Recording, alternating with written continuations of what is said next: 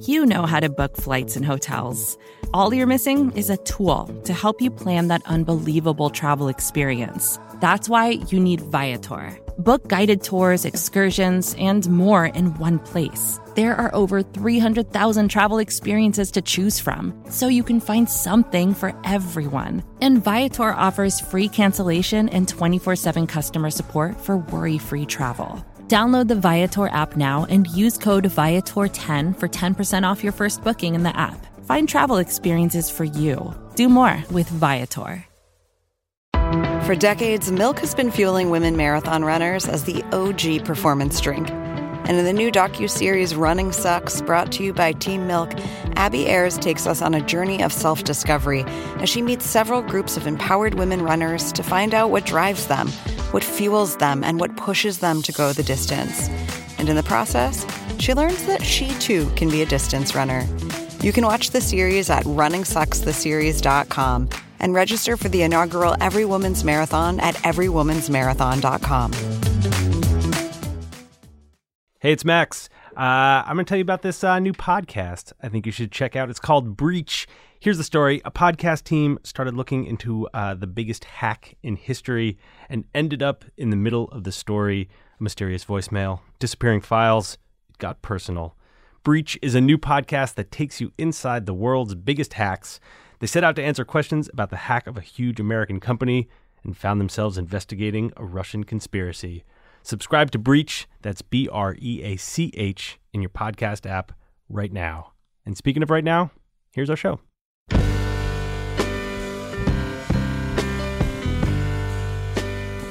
Hello, welcome to the Longform Podcast. I'm Max Linsky. I'm here with my co-hosts, Aaron Lammer and Evan Ratliff. Gentlemen, hello. Hey. Greetings. I heard from a listener, actually. I was over there at the Society for News Design conference where I taped a live show. Surprise what that's going to be. But I met a faithful listener there, and they said we sounded kind of down on the last intro. Like we were at the end of our tether. Really? Yeah. So, yes. So I bring have it up. here. Come on. What surprises me in that is that it doesn't always sound that way. Yeah, it's true. It's true. Maybe it does. I thought you were going to say that they're a faithful listener and they have no idea like how to separate us or tell us apart. That's implied. That's implied. Very common complaint. Yes, I've been hearing that a lot lately. Who's on the show this week? This week on the show is a writer named Will Mackin. He has a new book out of short stories. It's called Bring Out the Dog. And we don't have a lot of people who write fiction on this show. But Will is a unique guest for the show. He was a career Navy officer and then spent several years as a Navy SEAL. And these stories in Bring Out the Dog are like very, very lightly fictionalized accounts of his time as a Navy SEAL. And it's a different one than we normally do. I had an incredible time talking to the guy. It's one of my favorites in a long, long time. That's fun. I was working on a joke there about how I'm a former Navy SEAL, and I couldn't land it. But yeah, it was a lot about why his original plan was to write nonfiction, and then there were some legal reasons he couldn't do that, and there were some artistic reasons he couldn't do that. So we talked about all that stuff. It is kind of nonfiction, then. Well, you just have to listen and find out, Aaron. Max, come on. I don't have time for this. Tell me what happens. If you're thinking about starting a serialized newsletter with twists, turns, and lightly fictionalized accounts of your own life, there's no better place to do it than at MailChimp. They make it easy. They got all kinds of products that make you an advanced emailer right out of the box, thanks to MailChimp. One thing I should also mention, we didn't do like the normal like, hello. I just turned on the mics and we were testing them. But what he was saying was so interesting, we're just going to start the interview there. I can't make sense of this podcast. There's no hello at the beginning. And now here's Max with Will Mackin.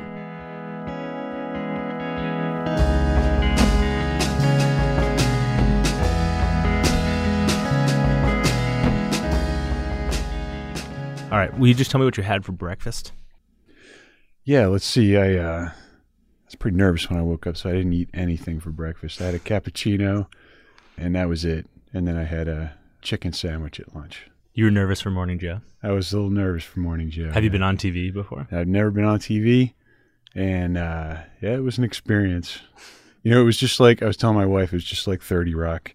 You know, we had a page that kind of walked us around with the blazer and the earpiece, and I got wired up and brought back onto the set, and it was over in a matter of, it felt like seconds. Yeah. Was it like a kind of out-of-body experience? A little bit. I mean, I was able to dial in. You know, I've learned that over the years in the Navy, just be able to, like, no matter how screwed up a situation is, when I have to actually perform, I can snap in at that moment.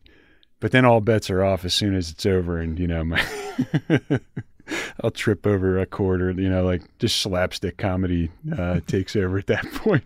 But you held your shit together for I did hold my shit together. for your 3.5 minutes? It was about 3.5 minutes, yeah. It was Herculean effort, but I did it. What's it like to try and distill your life and life's work into 3.5 minutes? Dude, it's impossible, man. I just had to, like, I did some media training last week with marketing person at Random House, and she's great. I mean, she is very patient in helping me. But I'd start out, she'd be like, well, why did you write this book? You know, and then she'd turn it over to me to answer, and I'd give her like a 45-minute long answer. Just didn't answer the question at all. She's like, you might need to narrow that down a little. So, yeah, it was kind of, I mean, it's just a performance again, almost like writing the story, but now you're writing a shorter story and trying to connect the dots for people. And it's not giving the whole picture at all. I mean, it's just kind of scraping the surface. Well, you're in the right format now. Yeah, here we go. This is the land of 45-minute answers. I can blabber on. Just go, man. Just go. Well, I'm happy to have you on, and while I don't have any interest in making this too much about myself at all, I feel some urge to disclaim how little I know about what life in the armed forces is like. Mm-hmm. So just a caveat here. It's like, I'm going to ask you some dumb questions. Yeah, no. Feel free, man. The dumber the better. The dumber the better. We are, man. This is going to work out. All cylinders are firing. If you're into dumber the better, you've come to the right place. Can you tell me a little bit about how you came to join the military, and maybe tell me a little bit about that time in your life? Sure. So I was in high school. I wasn't doing very well. Actually, I was a senior in high school, and I went out on a date to the movies, and we saw Top Gun. And that was it, man. I mean, it sounds really cheesy, but I had no direction, and all my friends were going off to college, and I was like, what am I going to do? Where were you living? In New Jersey, just south of Atlantic City. And I remember watching that movie and seeing like the fight scenes and everything and thinking like, that's what I got to do. And seriously, that propelled me. I went from being a very mediocre student in high school to getting my shit together. I went to a local college in southern New Jersey and, aced all my classes through sophomore year, and then transferred to a larger school which had an ROTC unit. So I was able to get an ROTC scholarship, which is the first step to going to flight school. And then I studied at University of Colorado. I was ROTC there, graduated, and went to flight school. And I was in the Navy 23 some years. About half that time I flew. The other half of the time I was attached to a special operations team, and I was what's called a joint terminal attack controller. So I controlled airstrikes from a position on the ground. So I was attached to a SEAL team. That's what the stories in the book are based from. In a nutshell, that's kind of my military career. Were you thinking about writing during that time? I was. When I was competing for the ROTC scholarship, I majored in physics because I knew that gave me a competitive edge. But as soon as I got the scholarship, I switched to English because that was my true passion. I wanted to read. I wanted to write. I knew that at a very young age, but I didn't think it would ever become something that I could do. So I kept up with it only because it kind of maintained my sanity. Throughout my time in the Navy, I kept a journal. And I like to tell myself, when I had bad Navy days, those were actually good writing days. What was a bad Navy day? Oh, God, a bad Navy day would be just making a fool out of myself in the plane, just making mistakes, bad decisions, people who work for me getting in trouble, not being able, a lot of times there were things that are just completely out of my control that would go wrong, but I'd be responsible for them. And so I'd have to answer, figure out what happened, develop a plan to rectify it, chew ass as necessary, and get back to business. Those were the times I really didn't like. I liked it when, obviously everybody does, but when things were working well, when, I had people who really wanted to be there, who really wanted to get the mission done, basically. That's what I found when I was in the SEAL team. Everybody who was there, one thing they shared is that they were all very dedicated to just showing up every day and doing the best they could. So disciplinary problems, all the kind of like minutia and horseshit that you have to deal with on a day-to-day basis in the Navy went by the wayside, and it was just like, all right, let's get shit done. And it was kind of liberating and addicting. How close did those first years in the military, how close did they like hew to what you would imagine they would be? Not at all. I was disabused of the Top Gun dream very quickly, because when I was in ROTC, I was still able to have that dream that, okay, I can go fly, I can be Maverick, I could be this, rebel and fly the jet however I want. But flight school changed that real quick, because flight school was difficult, first of all, but not in a traditional sense where like if you work harder, you see results. There was a talent aspect involved in flying and kind of keeping track of what's going on, what we call in the military situational awareness. So when you're flying, you have to have some innate ability to kind of think ahead and adapt and change and all these things. And some days it just didn't work for me, especially in flight school. It's kind of learning how to do that. I remember the very first events you do in flight school are all simulator based, and they're all catastrophes. They're all scenarios that are, you start out on the ground and the plane catches on fire when you start the engine. The next time you'll start, the engine will work fine. You taxi out, you get a fire, as you're taxiing, or you get, an electrical failure or something else will go wrong. It seemed like at every stage of an evolution, the person controlling the simulator could inject something horrible, and so you had to react to it, and there were procedures to follow, and if you did something wrong, you got poor grades and you have to redo it. So the first time I actually flew a real plane, and took off, I expected the wings to fall off, I expected it to catch on fire, I expected to have to bail out at like 200 feet, and you take off and it's like the most peaceful thing in the world, just the plane's flying and it's smooth and easy and everything works and the instructor's not screaming at you, and that was kind of an adjustment. It's like, okay, there's the reality of it and there's what they want to prepare you for. But the kind of the anxiety of what I had to be prepared for always kind of trumped the fun part of it. So there was never, like, very rarely was I able to just kind of look outside and be like, God, man, this is really cool. I'm sort of surprised to hear you say that, because there's so many moments in the book where it seems like that's what the soldiers are doing. It's like there's some sight or scene or little detail that seems stuck in their head that they're coming back to and back to it. I want to talk more about the book, but just to stay in this time for a second, help me understand a little bit more what the role of writing and keeping that journal played for you during that time. Like, was that the outlet for that anxiety? I think a little bit, but it was also more of like, I felt like I was kind of playing a part the entire time I was in the Navy. Not that it wasn't genuine. It's just that the type of personality I had to be, I'm more of a type B person, naturally. I just, kind of want to be left alone. I want to do my own thing. I don't really want to work with others.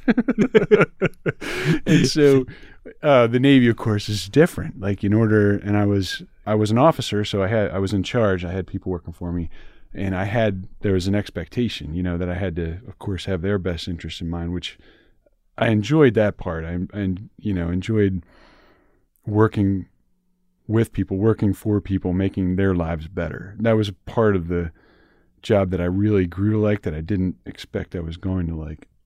But the journal kind of gave me an outlet for just thoughts that I guess weren't sanctioned by the Navy. It's not that there's anything like the thought police. It's just things that I didn't want to share with my peers necessarily, definitely not my bosses, or definitely not the people who were working for me, who for each set I had to project a different image, it seemed like, if that makes sense. Yeah, it does. So the book was more just like natural, like, here's what I'm thinking type of thing. And did you imagine that something more would come out of it? Not at all. No, it was just, I thought maybe years from now my grandkids would read it. My grandfather actually kept something of a journal when he was deploying he was a construction battalion engineer, and so he built runways in northern Africa, and then he went to Okinawa for the Battle of Okinawa. So he had a really interesting journey. And most of it, though, was like, I don't know if he wrote it down or if it was just oral history. It's probably he was just telling stories. It's so ingrained. But I kind of thought of it as that sort of thing. Like those stories that he told me really stuck with me. And I thought, well, maybe my grandkids will get something out of this. What caused you to leave the Navy and join the Special Forces? How did that transition happen? Well, I was still in the Navy when it happened. So there's a component of the Navy that is special operations. Okay, so like that was like dumb question number one. No, yeah, you're good, man. Yeah, I didn't know it either. When I was in the normal part of the Navy, we actually had and this was unheard of at the time, but the war in Afghanistan, it was about a year and a half old. It was early 2003. And the Navy runs on a very set schedule that's projected years in advance. And it's all based on refueling aircraft carriers. So the aircraft carriers are nuclear powered, their fuel has a shelf life, literally, and so they have to replace all the uranium rods in the reactor every so often. And of course, sure. Yeah, and so based on that, oh, I know all about I'm talking like I understand this, but the thing is, like, our schedule was so laid out.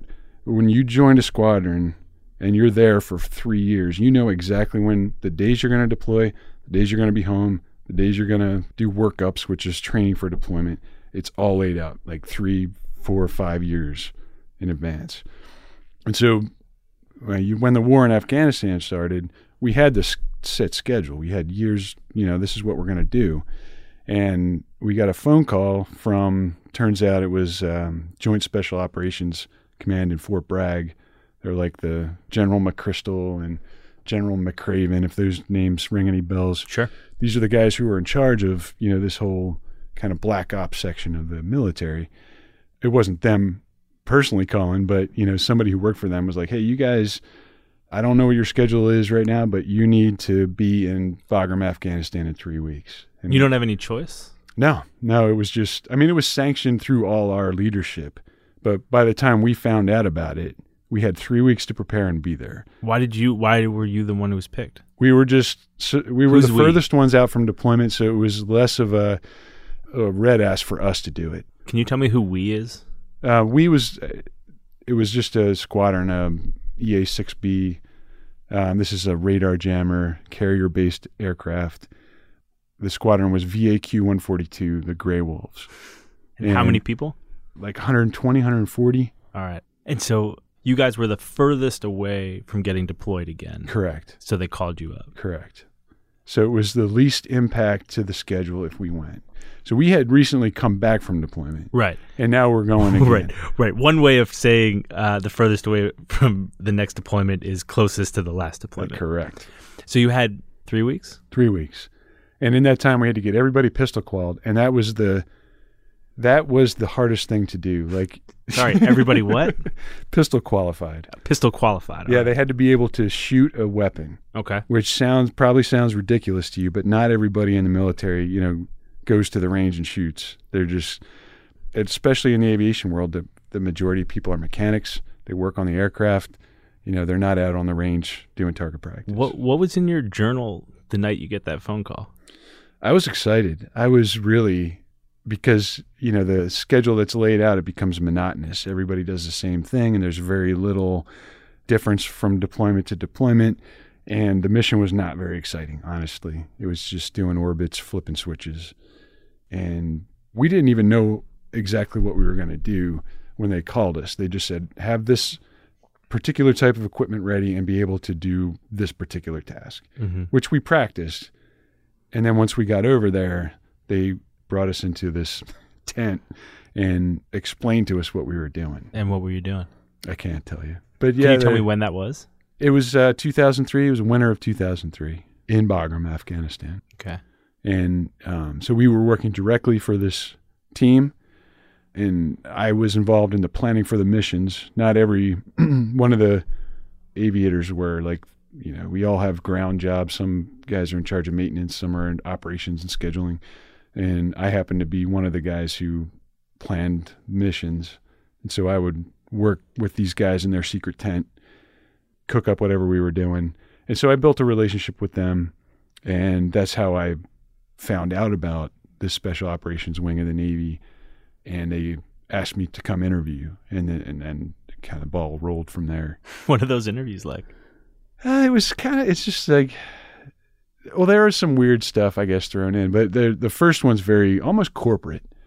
It's, what are your strengths? What are your weaknesses? And give us some examples. And, what would you do if you could fight anybody, who would you fight and why? I guess that was a weird one, and then you get, well, first it's like the senior leadership, the officers, and then you get the senior enlisted, and that's a whole different ballgame. And those guys, it's just gloves off, and they're trying to see if they can get along with you. First of all, if they can piss you off, and if they do piss you off, are you a good sport about it, or are you a douche? If you're a douche, then you're done. If you can joke around about them and give it back to them, then they're like, okay, we'll give this guy a chance. And you could do that? I did at the time, yeah. I did. It was, for me at that point, it was like all or nothing. I really wanted to do it, and I felt like I could be myself. Nobody told me that specifically. Nobody said like, hey, everything you've learned in the Navy, throw that shit out and just, be yourself and tell us what you really think.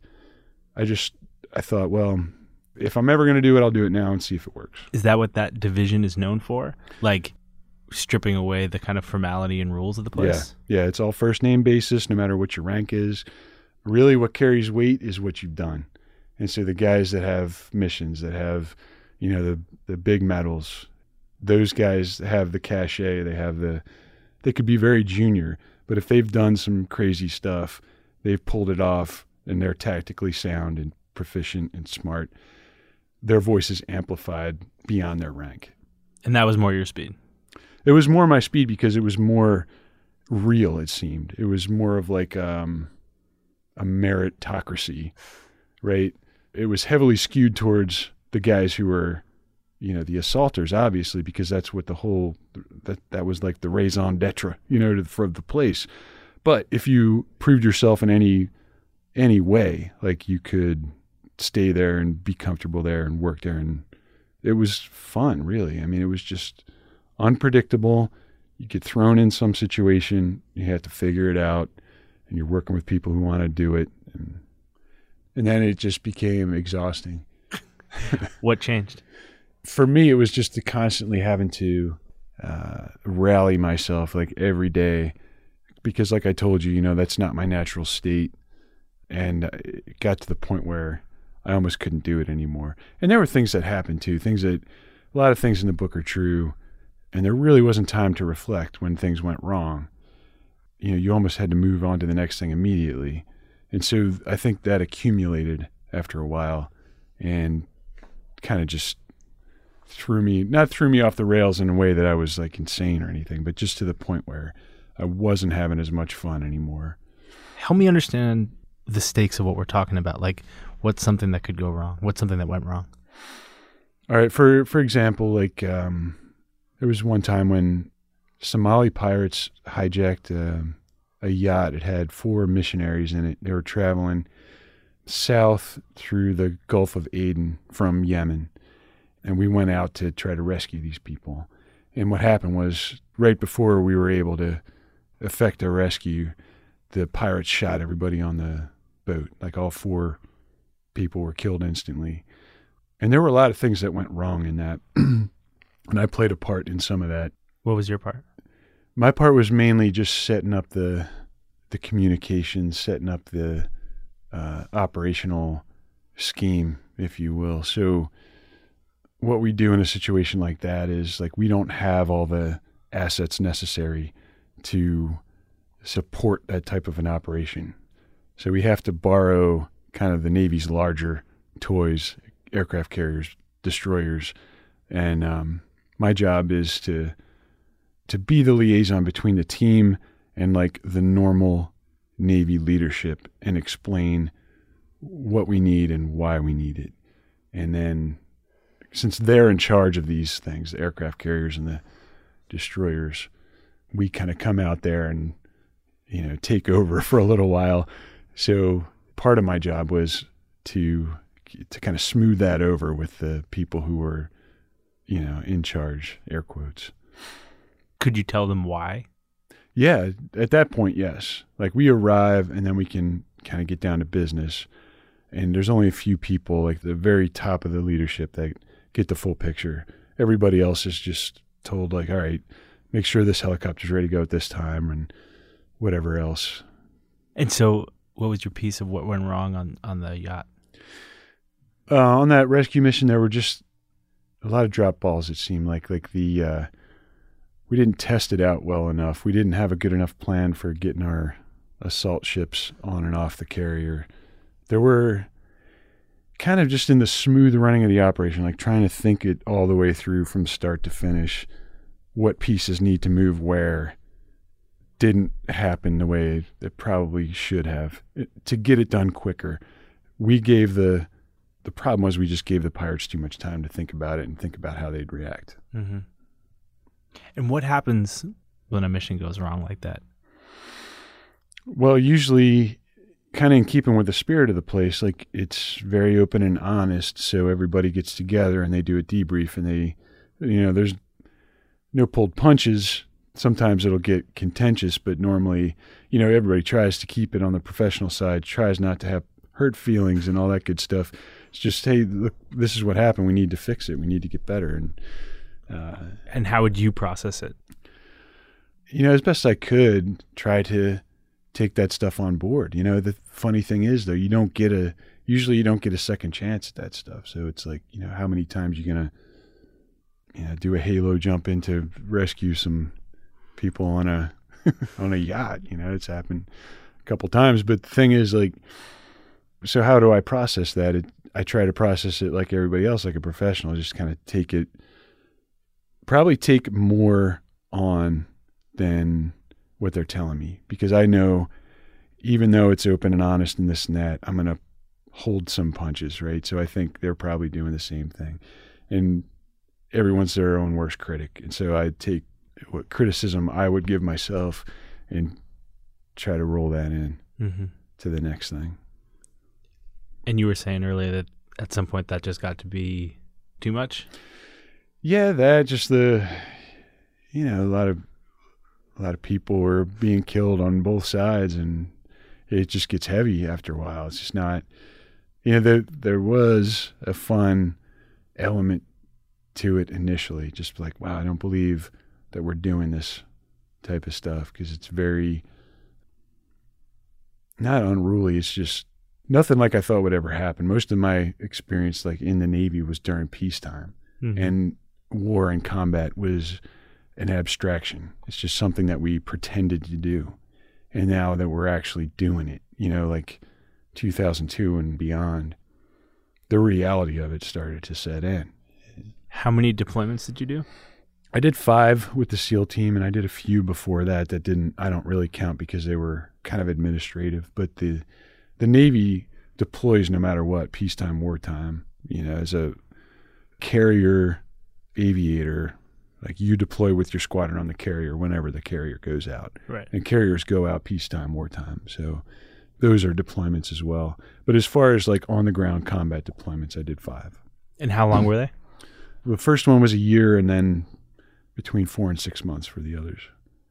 A year? I did a year in Iraq in 2006, 2007. Why was it so long? Because they needed people, and Army guys were doing 18 months. So a year, and it actually worked out to be like 10 months because there was training on the front end, and there was like, they called it decompression on the back end. What happens during decompression? The chaplain comes in and talks to you and tells you, horror stories. No, he comes in and he'll talk to you. The psychs, we called them fuzzy bunnies. They would come in and talk to you, tell you, like all the resources. And it's a good thing, right? They say, hey, if you have trouble, these are the places you can reach out to. If you feel these symptoms, make sure you talk to somebody, because there's a big problem with suicide. And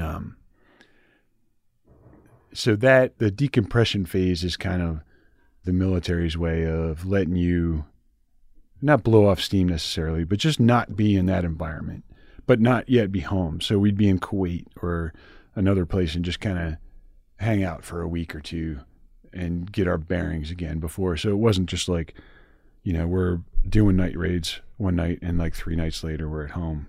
at a soccer game or something. You know, there'd be a couple weeks in between where we could just sit in a room and watch movies or something. I feel like most people, when they think of the SEAL team, just think of like the Bin Laden raid, maybe. But what were the kind of things that you were doing for those 5 deployments? So for those, I was, you know, a joint terminal attack controller, like I said. So I was running airstrikes, and I would do it from behind the desk in our operations center, or other nights I would go out with the team if they needed an extra person. So it was kind of a mix. But our mission was night raids. So the way the targeting cycle worked, it was a 24-hour cycle.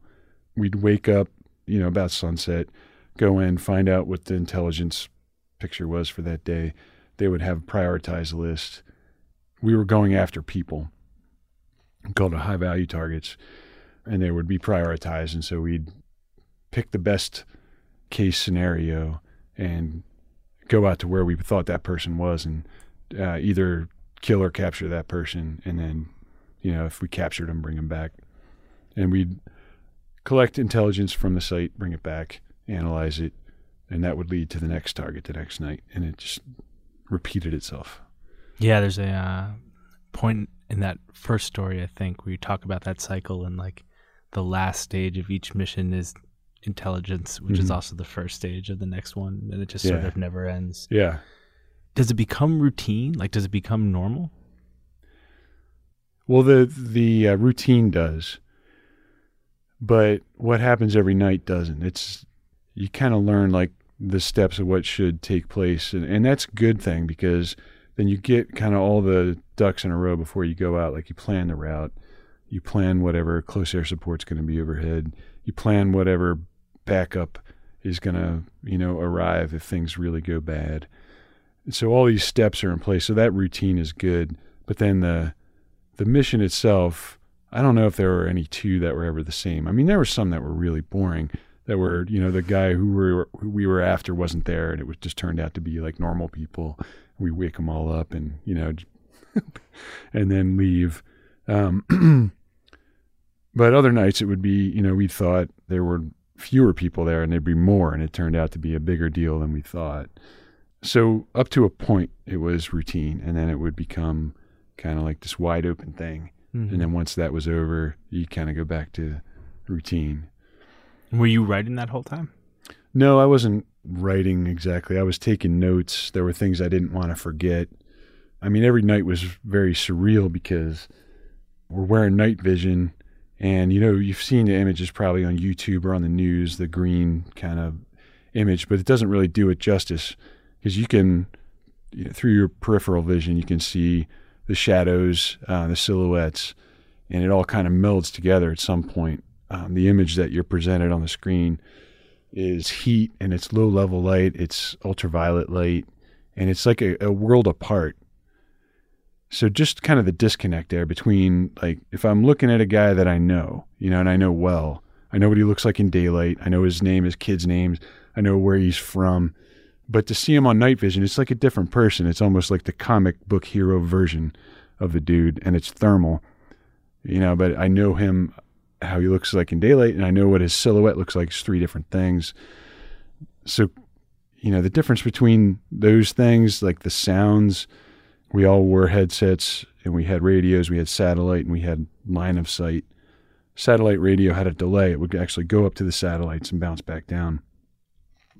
And so I would hear somebody talk. Like someone standing next to you. Right. Someone would talk into the mic, right? They'd be transmitting. They'd be like, you know, whisper something. It would go up to the satellite. Like 3 seconds later, I would hear it, and it would sound different, but it would be the same voice and the same words. Right. So there was that kind of disconnect too. And some of the sounds and the smells were unexpected.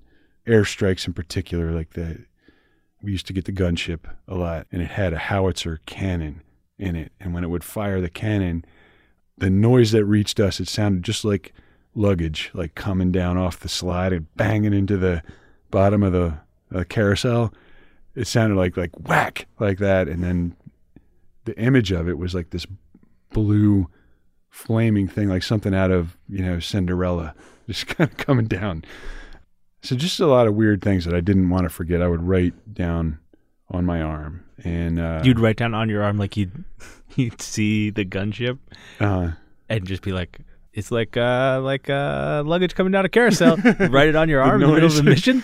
Well, like, okay, and for example, like one night we were walking through the desert in Iraq, and Iraq had these kind of like in the ocean where trash collects, the currents kind of like intersect, and like there'll be great garbage pits. Yeah, there'll be like a 3 mile wide island of milk cartons or something.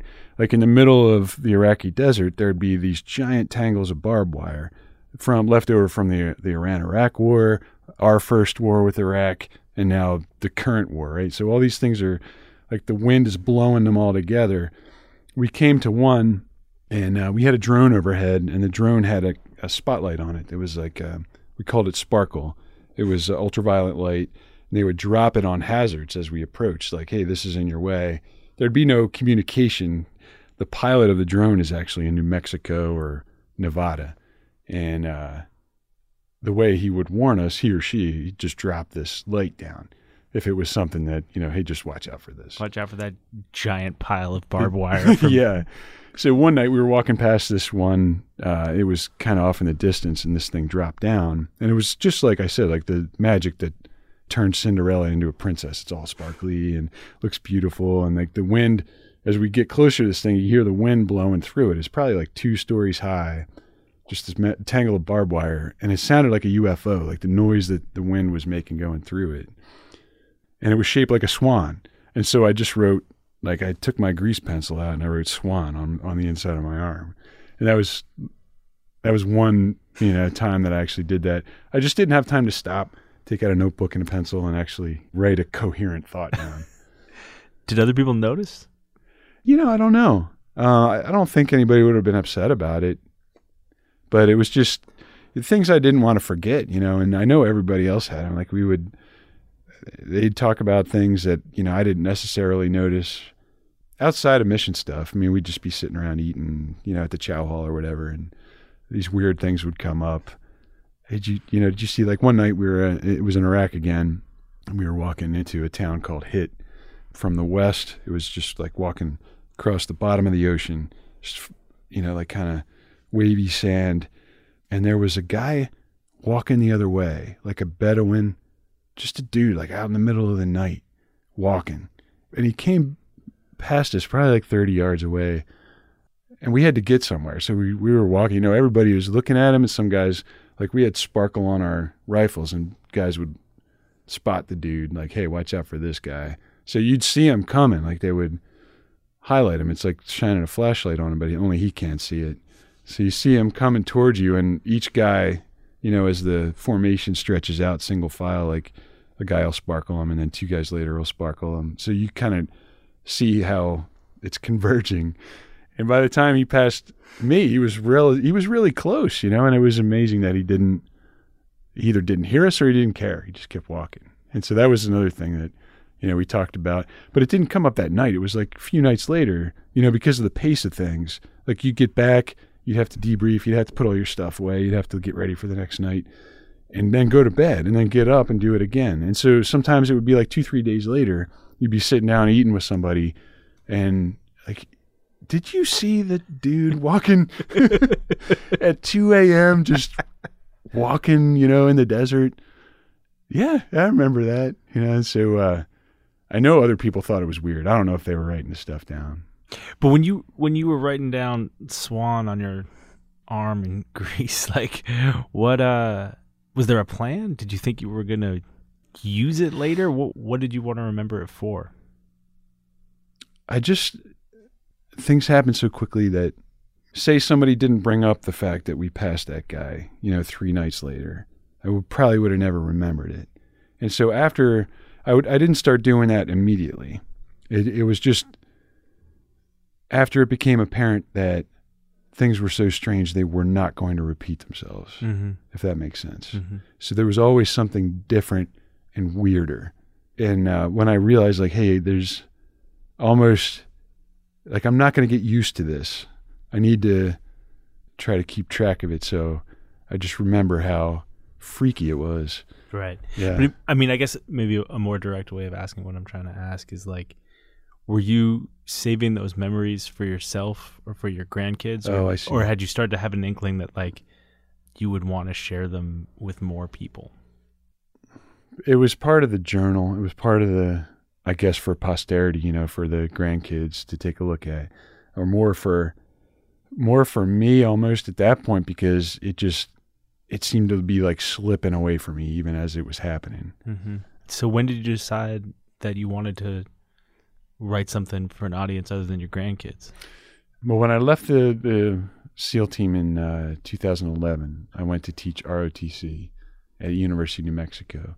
Life slowed way down, and I missed the war. I missed the camaraderie. I missed my teammates. I missed the feeling of being opposed and the focus that it gave me. And just sitting, in my office at the University of Mexico, in the land of make-believe, it kind of crystallized all that stuff. And I just, I had the notes, and I had some basic ideas of a narrative, things that I would tell myself over and over that kind of turned into either stories or parts of the stories that are in the book. So you finished your service in 2011. Was there some catalyst for that, like an event? Why did you leave the SEAL team? I just got burnt out. I mean, it was every day. They were shorthanded. Something came up, and if I turned things down, I felt like a shitbag because I wasn't doing my part. And, it got to a critical point there with the families. Just, I was never around. And it's just difficult to be a dad in those situations, to be a good one. Was it a hard decision? It was in ways, because I was addicted. I did like the adrenaline. I loved working with the men and women I worked with. And it was like no job I will ever have again. So, yeah, there was no small amount of regret leaving. But not everybody can do it forever, and a guy who was there probably 12 years sat me down and told me that. He's like, dude, you just can't keep going. Like, what's the end state here? You just stay here forever. And I had this opportunity to go to New Mexico. My kids were still young. I could, there was still time to kind of be a part of their lives. And so I took that opportunity. Was it hard to leave? It was harder than I thought. It was a relief initially because I was no longer on the schedule. I was no longer on the watch bill. I didn't have to carry a beeper. It's like you can't relax. You can't have a beer. You can't, because you might get called and you have to go and do something. You can't hang out with friends because, the same reasons. So not having that was initially a huge relief. But then having to deal with the monotony of running what was purely a bureaucratic position, it started to get to me. If it weren't for the students who were awesome, then that job would have probably run me into the ground. There's maybe a more sensitive way to ask this, but were you scared of PTSD? I was. Yeah, I don't know if it was fear of it. I mean, that's definitely something that's come up and I've thought about. I don't think I have it. I know I probably obsess about things more than most people, but compared to, what other people saw, I just think that there's a bar that I'm well below in that area. So why do this as fiction and not nonfiction? Like, why were short stories where you gravitated? Initially, I didn't. I wanted to write nonfiction, and I started writing nonfiction. And the reason I did that was, first of all, I felt like other people did all the hard work, and kind of who was I to take liberties? And the second reason was I just felt an obligation to the guys that I'd served with, the men and women that I'd served with, not to misrepresent them or what they'd been through or what it had meant to them or how they felt about it. And I kept kind of piling these requirements onto myself, like, well, if I present this particular event in this light, this guy's going to get his feelings hurt. Or I don't know how this guy's family will feel about me talking about this. And it became debilitating, all of those restrictions. I kind of kept layering on myself. And so I was talking to George Saunders at one point about this, and I was like, man, I don't know if this book is going to happen. I'm stuck. And he pointed out to me, he's like, you're putting these restrictions on yourself because, it just puts this perfect book off in the never to reach future. And so, if you remove those and you start maybe fictionalizing things and getting it at it a different way, maybe that'll work for you. What? How is George Saunders the person giving you writing advice? Oh, yeah, that's a good story too. Well, I met George in 1998 at a writing seminar in St. Petersburg, Russia. Ah, so you'd been thinking about it. Yeah. I mean, Why did you go to a writing seminar? I'd been in St. thinking Petersburg, about Russia? writing because I liked writing and I liked reading. And what I was doing in the Navy had absolutely nothing to do about it. And so, I saw that almost as like taking another English class. Just being around people who care about it was... It was like while you were on break? Refreshing. Yeah, I took leave and I went and did this. And, I didn't necessarily think like I want to publish a book or I want to write stories. I had to write stories to get into the class, and I'd taken a fiction writing class in my sophomore year in college.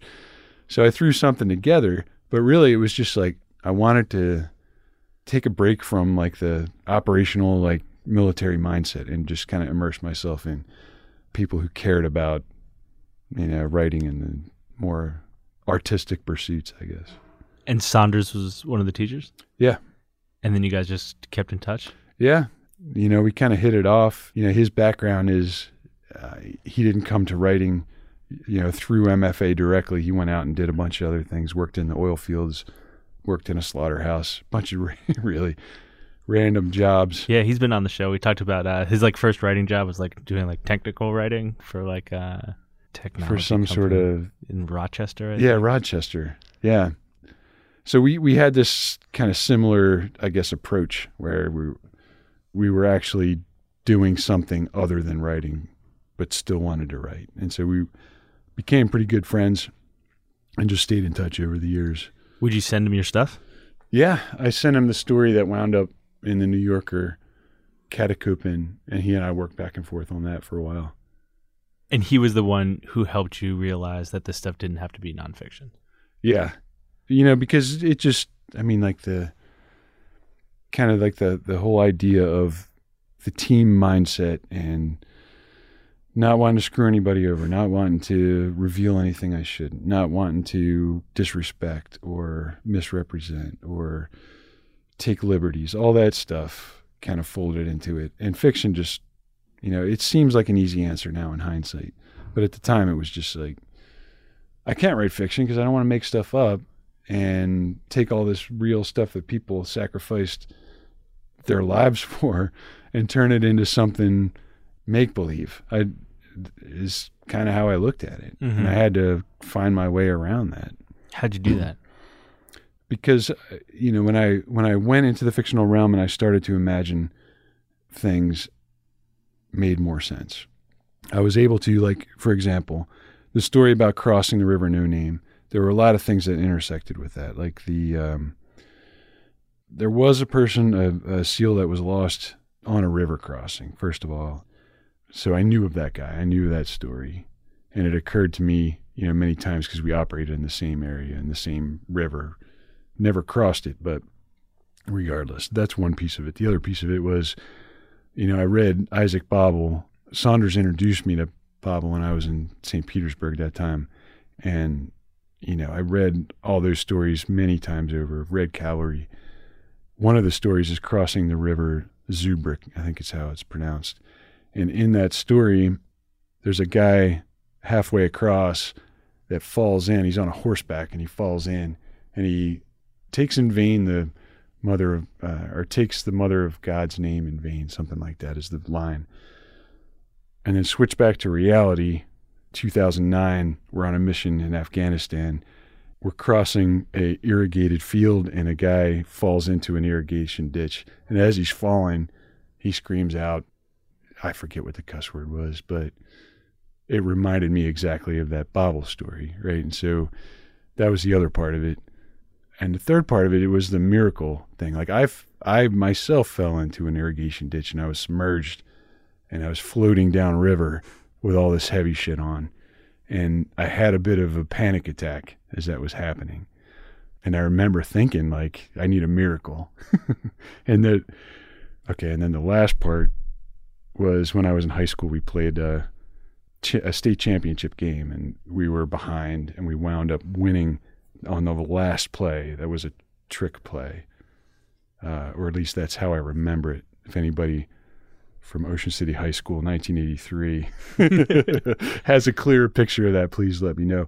And I remember, though, there was a score that won us the game that happened unexpectedly, and I think it was a trick play. But I remember looking down the field, watching the guy run, and he was obviously going to score. And it was a cloudy day, and the sun like came down onto the end zone, and it looked like, just like, you know, I described in the story, it looked like a miracle was happening. So that's how like all those things kind of came together, and I couldn't do that in nonfiction. Like the only way I could connect those dots and make it seem like, all right, this is what I think about all these random things, is through fiction. It's kind of amazing to me that you were sort of seeing those moments and seeing the world that way, even when you were in high school, like on a football field. Yeah. And the thing you would notice is the sun hitting the guys who's scoring a touchdown. Yeah. Well, I wasn't playing, so I had to do something. I was on the bench. So fiction allowed you to combine all these different elements, and it allowed you to get out of thinking about whose feelings you might hurt. Right. I'm not quite sure exactly how to ask this, so I'll just try, but did it allow these stories to feel like more real in some way? I mean, they're so clearly based in your experience, and it feels as though they couldn't have been written without living the life that you lived. And so I wonder whether they feel more true to you than your nonfiction might have in some way. I think, yes, I think they do. And the reason it feels more true to me is because all like my psychoses are in there. And so it's through that lens almost. And I hope it resonates with other guys that, you know, I think it does. I haven't heard, I hear some things back and it's positive, but, you know, I wonder. But regardless, I think you're right. Like there was, the truth I was after initially in nonfiction was kind of an agreed upon, not a proved truth, but more of like an almost, you can't nail it down type of truth, because it was predicated on trying to capture everybody's experience. And when I just said, all right, fuck it, it's going to be my experience and I'm going to just take bits and pieces of things and change things, I reached a truer version of what I observed and what I felt. Did you feel differently about the experience after writing about it? Like, did it change the way you thought about that time? The thing that that I really noticed about it is all of those events felt much closer to me, even though some had happened 10 years in the past. I would talk to somebody who was on the same mission, and I could just tell by the way that they phrased things, the way they talked about it, they just felt so much further away from it than I did. Like it seemed to me all of these events had happened within the last 6 months, because I was waking up every day and kind of putting myself back in that mindset and putting myself back in that landscape. So it brought me closer to it that way. It brought me a little bit of a better understanding, even though it's fictional.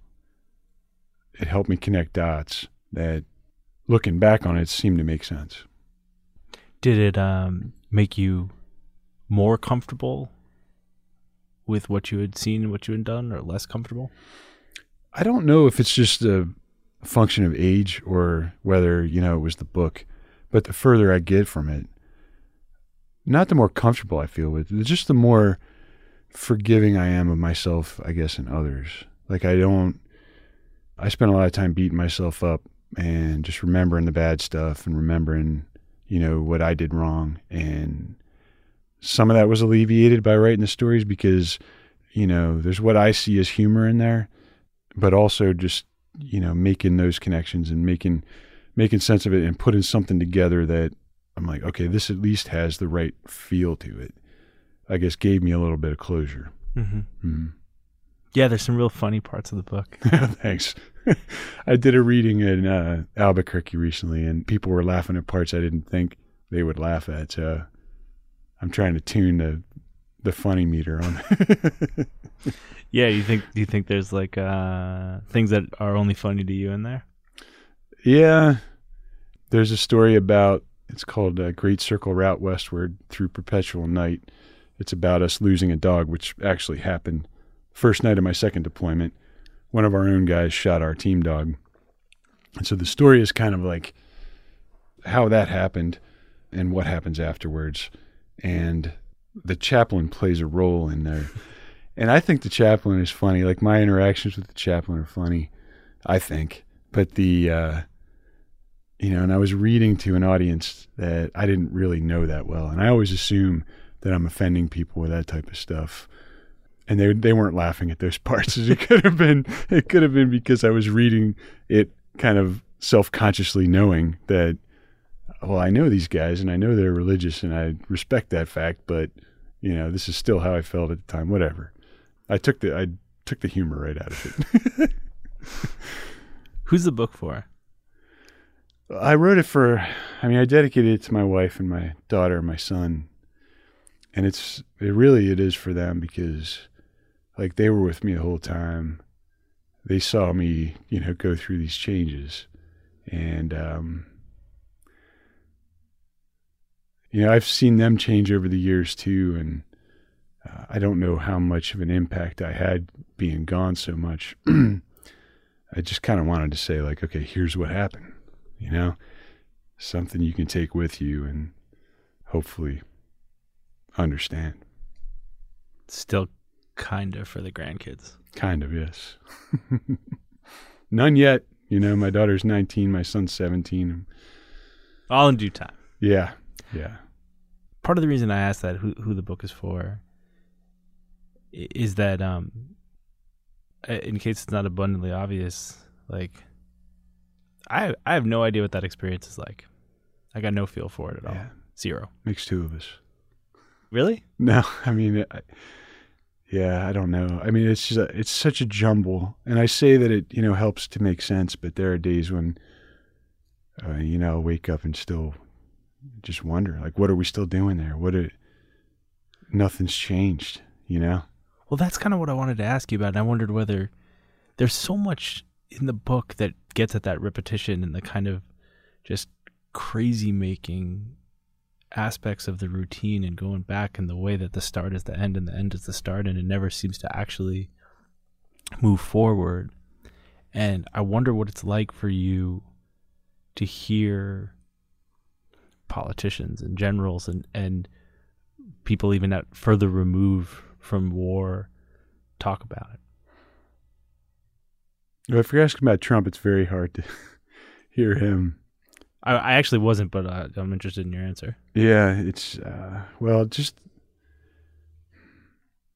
just in general. Okay, so there's a lot of talk, or at least I pay attention to the talk about, like, military and civilian communication, and the thank you for your service type stuff.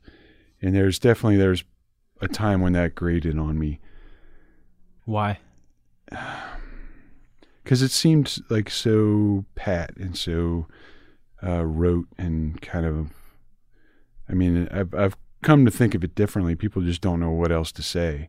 And kind of my approach to it is like everybody deals with some hardship, so, and plus, like, it was my job and I volunteered and you guys paid my salary while I was doing it and, all this type of stuff. I don't think there should be, I mean, I appreciate the fact that there's gratitude. I definitely do. The thing that I guess kind of gnaws at me is, like, whether or not people are taking responsibility for the things that we're doing in their name, if that makes sense.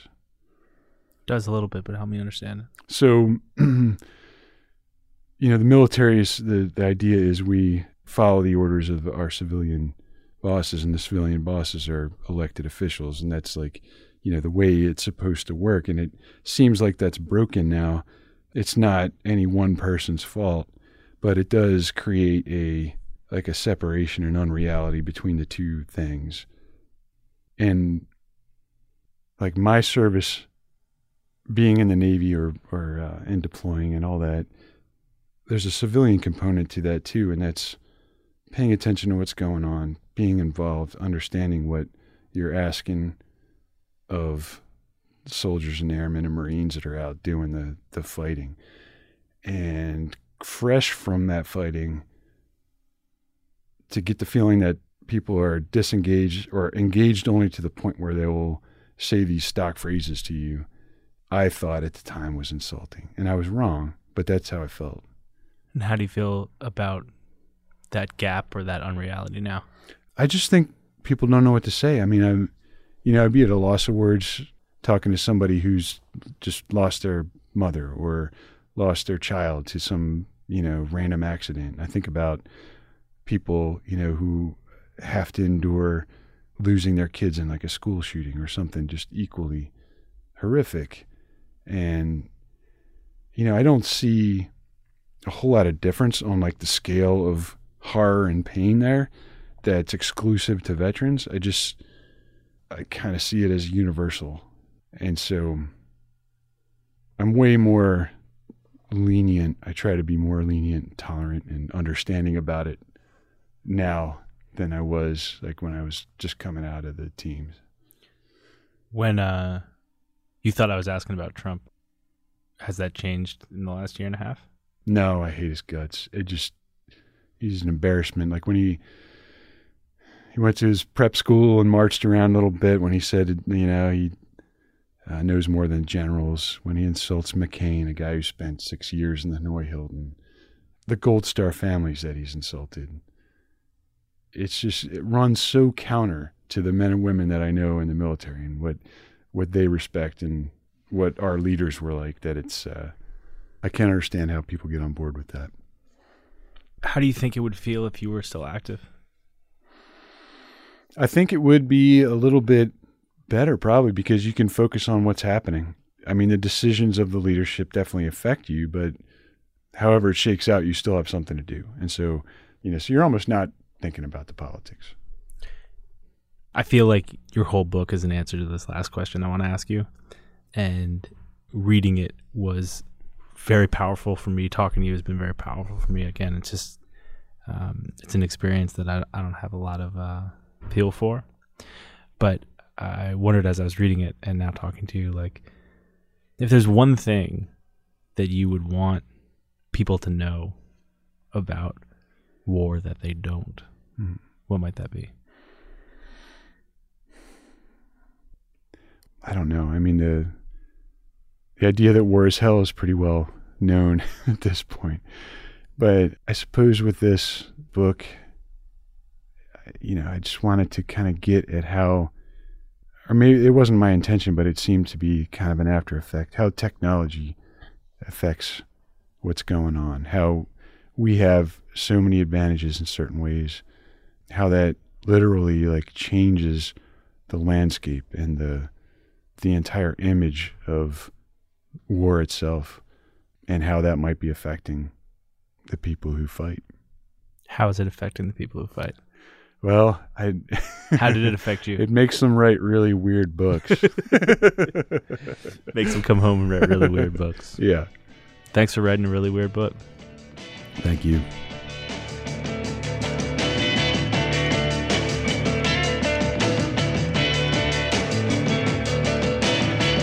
Thanks for listening to Longform. I'm Max Linsky. My co-hosts are Aaron Lammer and Evan Ratliff.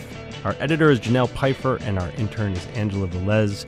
Thanks to them. Thanks to our sponsors. MailChimp continues to make this show possible. And also the new podcast, Breach. Check it out. It's about the world's biggest hacks.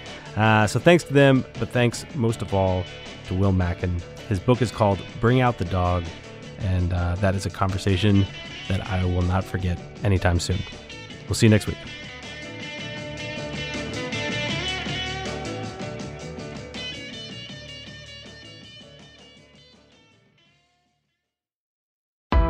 Why do you run? Why does anyone? I always thought that runners loved running, and that's not the case. Most runners hate running, but they choose to do it. In the new docuseries Running Sucks, brought to you by Teen Milk, Abby Ayers learns why women runners everywhere are driven to go the distance. It really is about taking my power back and proving myself wrong. Teen Milk is about fueling women's performance and helping them along their marathon journeys. You can sign up now for the inaugural Every Woman's Marathon taking place in Savannah, Georgia on November 16th, 2024. Learn more and register at everywomansmarathon.com.